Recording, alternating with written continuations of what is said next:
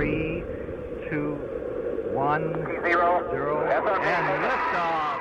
Liftoff. Americans return to space as Discovery clears the tower.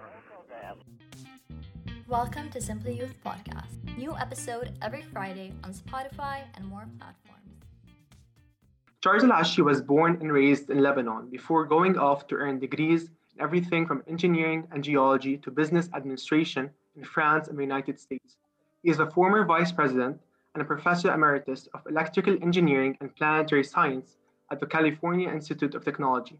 He joined NASA's Jet Propulsion Laboratory in 1970 and acted as its director from 2001 until he retired in 2016.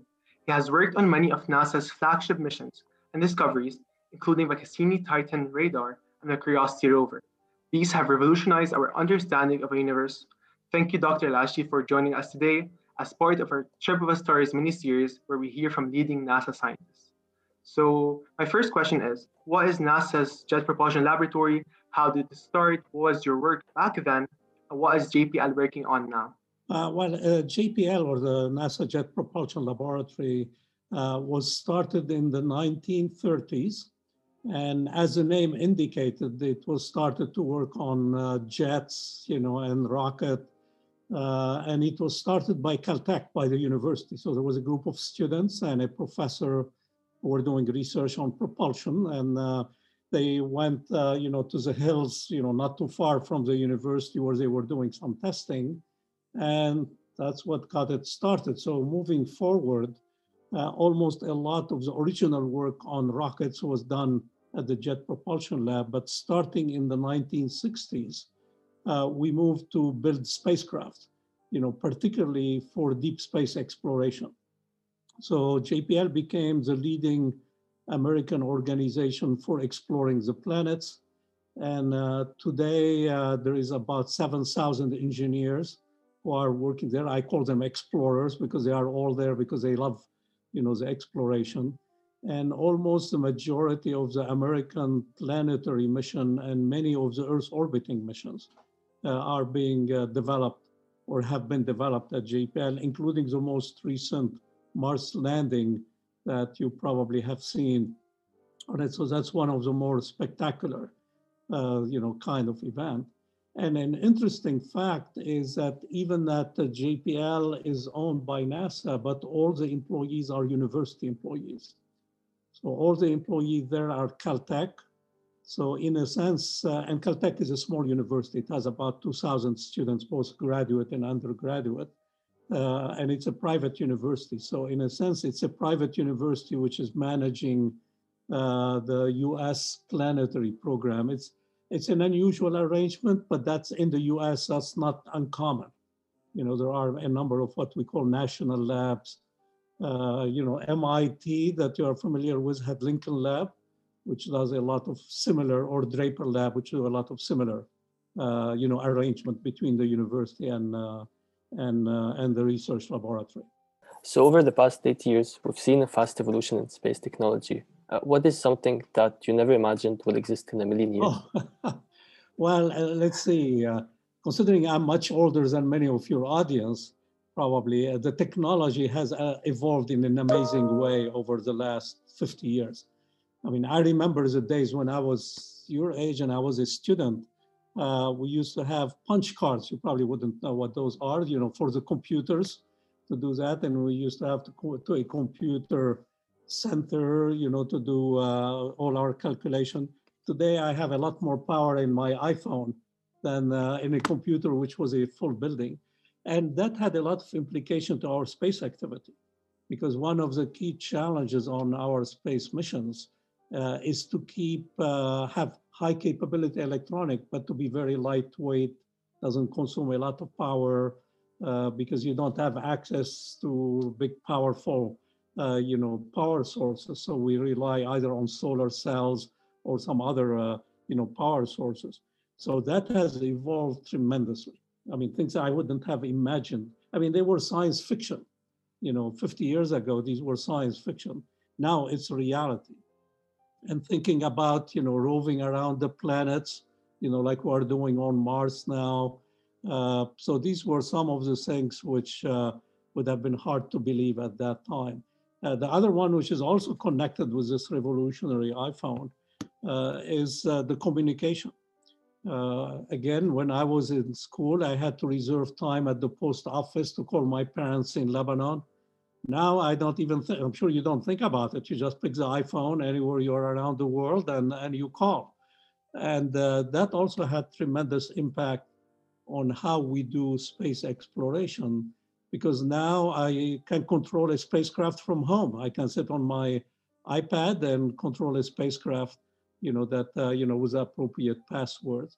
And that served us a lot during this pandemic, because many of the centers have been closed, but still we were able to launch a mission to Mars and operate it with a lot of the employees actually working from home.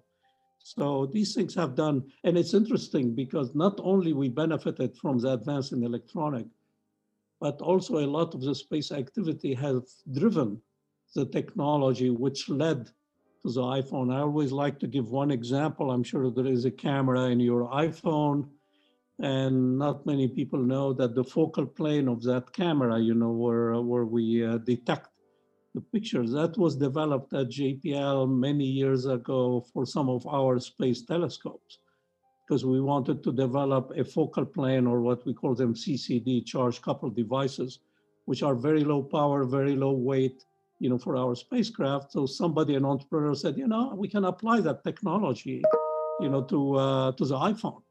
And that's what led to incorporating these cameras in the iPhone. And that's just one example of many technologies that we developed over the last few decades, which have become part of the economy today that everybody uses. So today marks 8 years, 7 months, and 14 days since the Curiosity rover landed on Mars.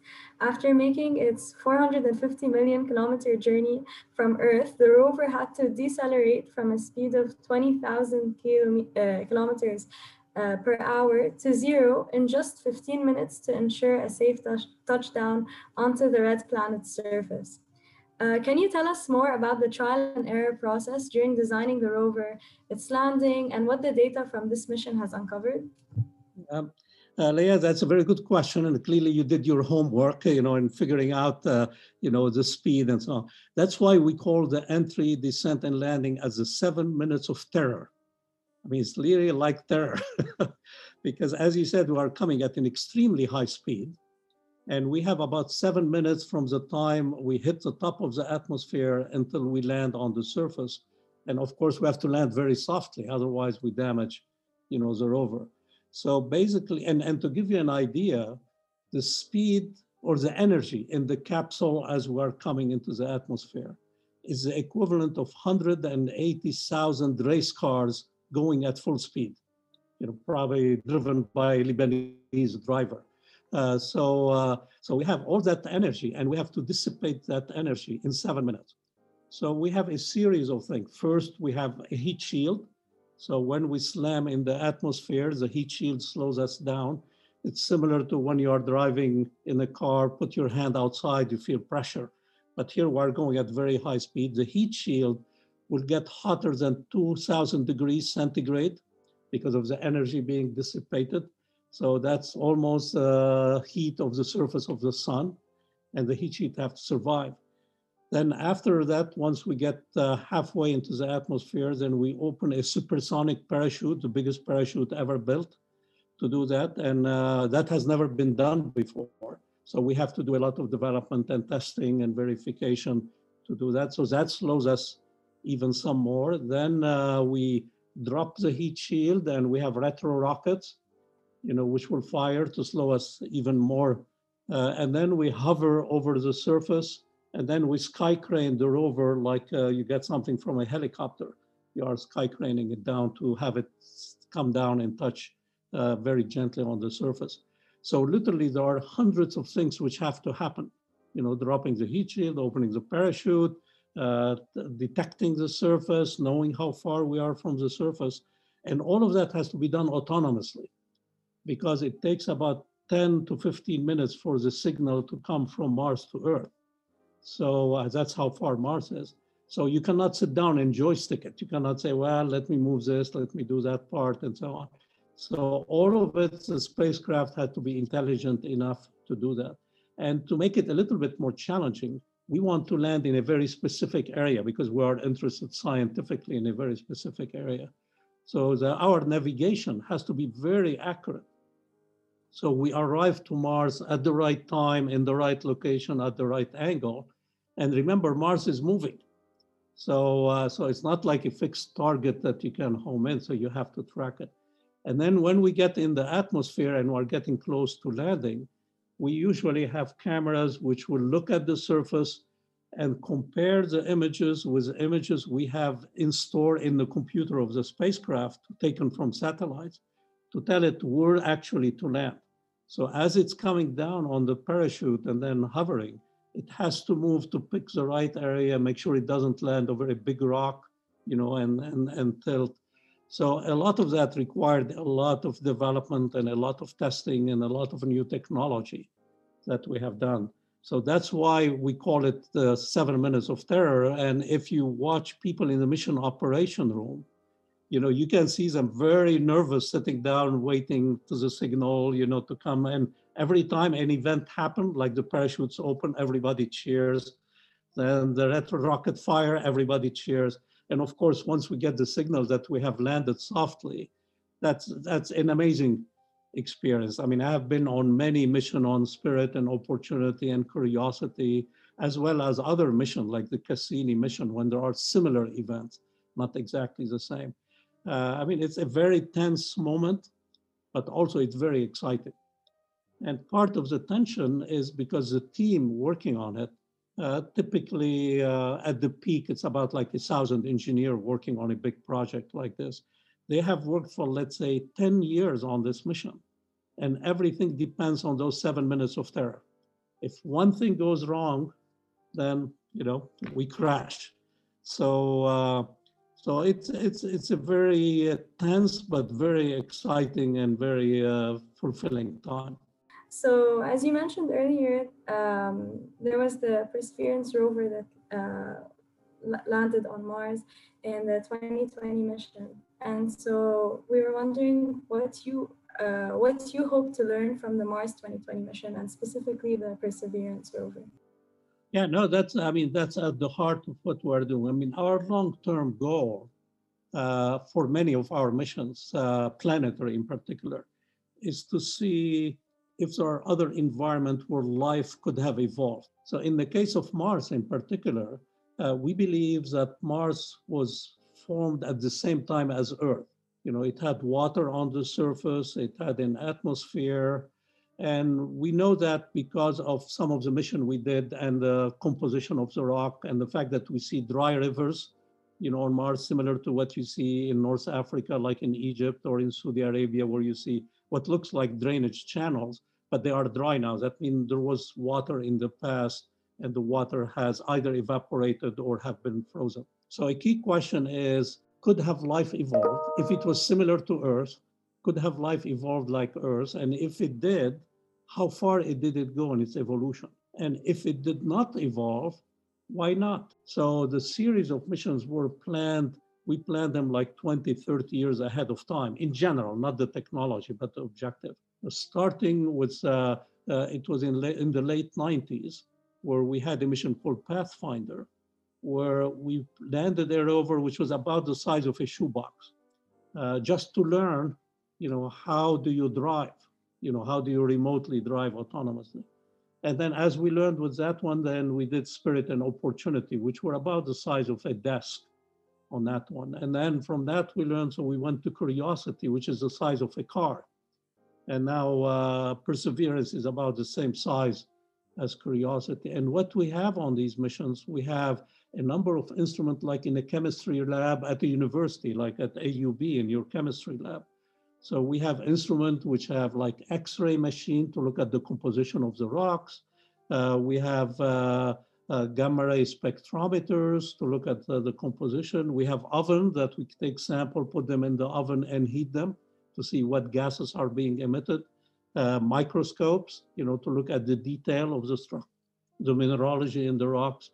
We have a very powerful laser which zaps the rock and see what's being evaporated from them, at a distance. So it's almost like a chemistry lab, but you have to take that chemistry lab and put it in your car. So there was a lot of technology development which was done in them. So Perseverance is the first step where we're going to drive around, look at very interesting rock, drill in the rock and take sample about the size of your pencil, and maybe do about 24 to 36 samples and put them in a canister and leave them in a location on Mars.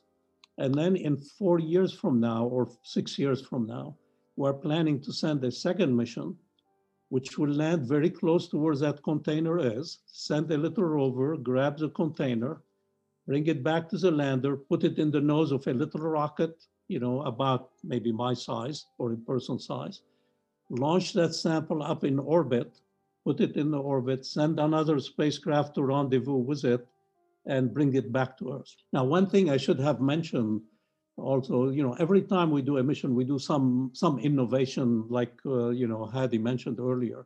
We want to try to continuously keep innovating. So on the Perseverance, we put a little helicopter, or a drone, if you want. That will be the first time ever we are flying something on a planet. It's a small drone and it's a technology experiment because that has never been done before. And so it's about like 1.5 kilograms. Now you would say, what's the big deal? You can go and buy it from a store. The difference is on Mars, the pressure in the atmosphere is 1% the pressure on Earth. So if you are flying at about 30,000 meter altitude on Earth, which have never been done before. So we had to do a lot of development about lightweight electronics, all the computers, the landing programs, cameras, power, everything had to be done in 1.5 kilograms. And it had to be completely autonomous, flying, on Mars, and it's all solar powered. So that helicopter will be doing our first attempt of flying it, probably would be in early April. So also like moving away from Mars, let's talk about Cassini-Titan radar. So what did you learn from a first global topographic map of Titan? Well, I started my career in using satellite radar for doing mapping both for planet and Earth.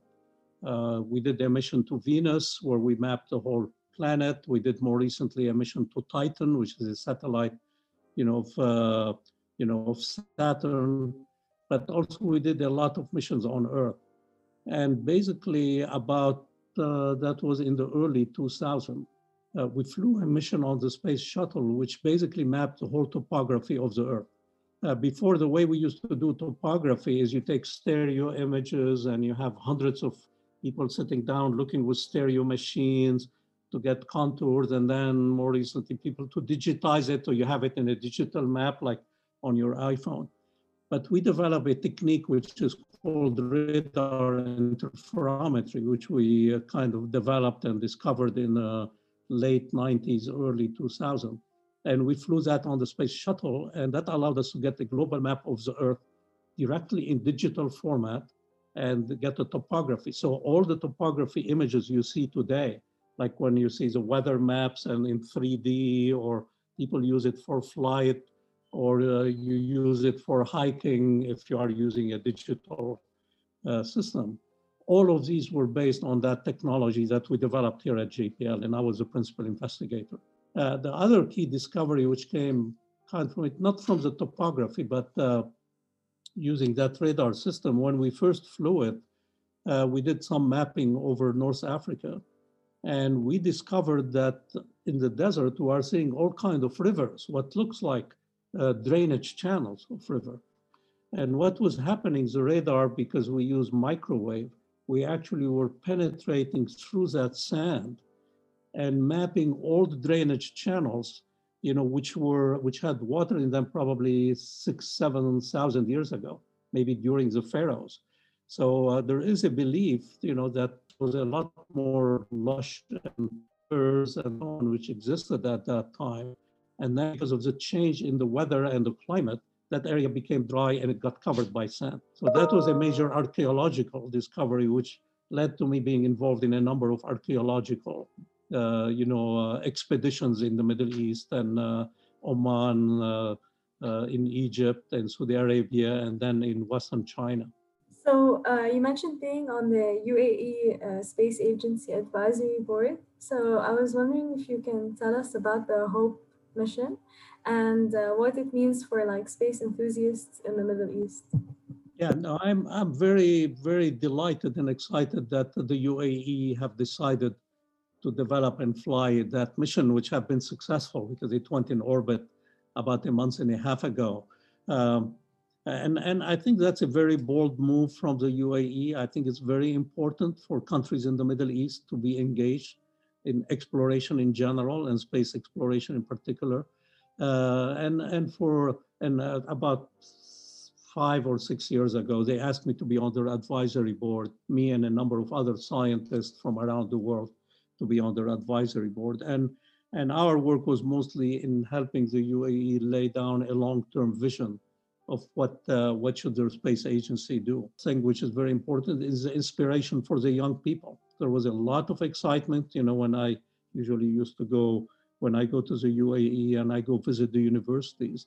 So it created a lot of excitement in the young people about doing exploration in general, not only to do space exploration, but also do exploration in general. I watched when it went in orbit in real time. I was being interviewed by one of the stations in the UAE, and it was a very exciting time. And I could see the excitement, in the people who were in the mission operation room in Dubai.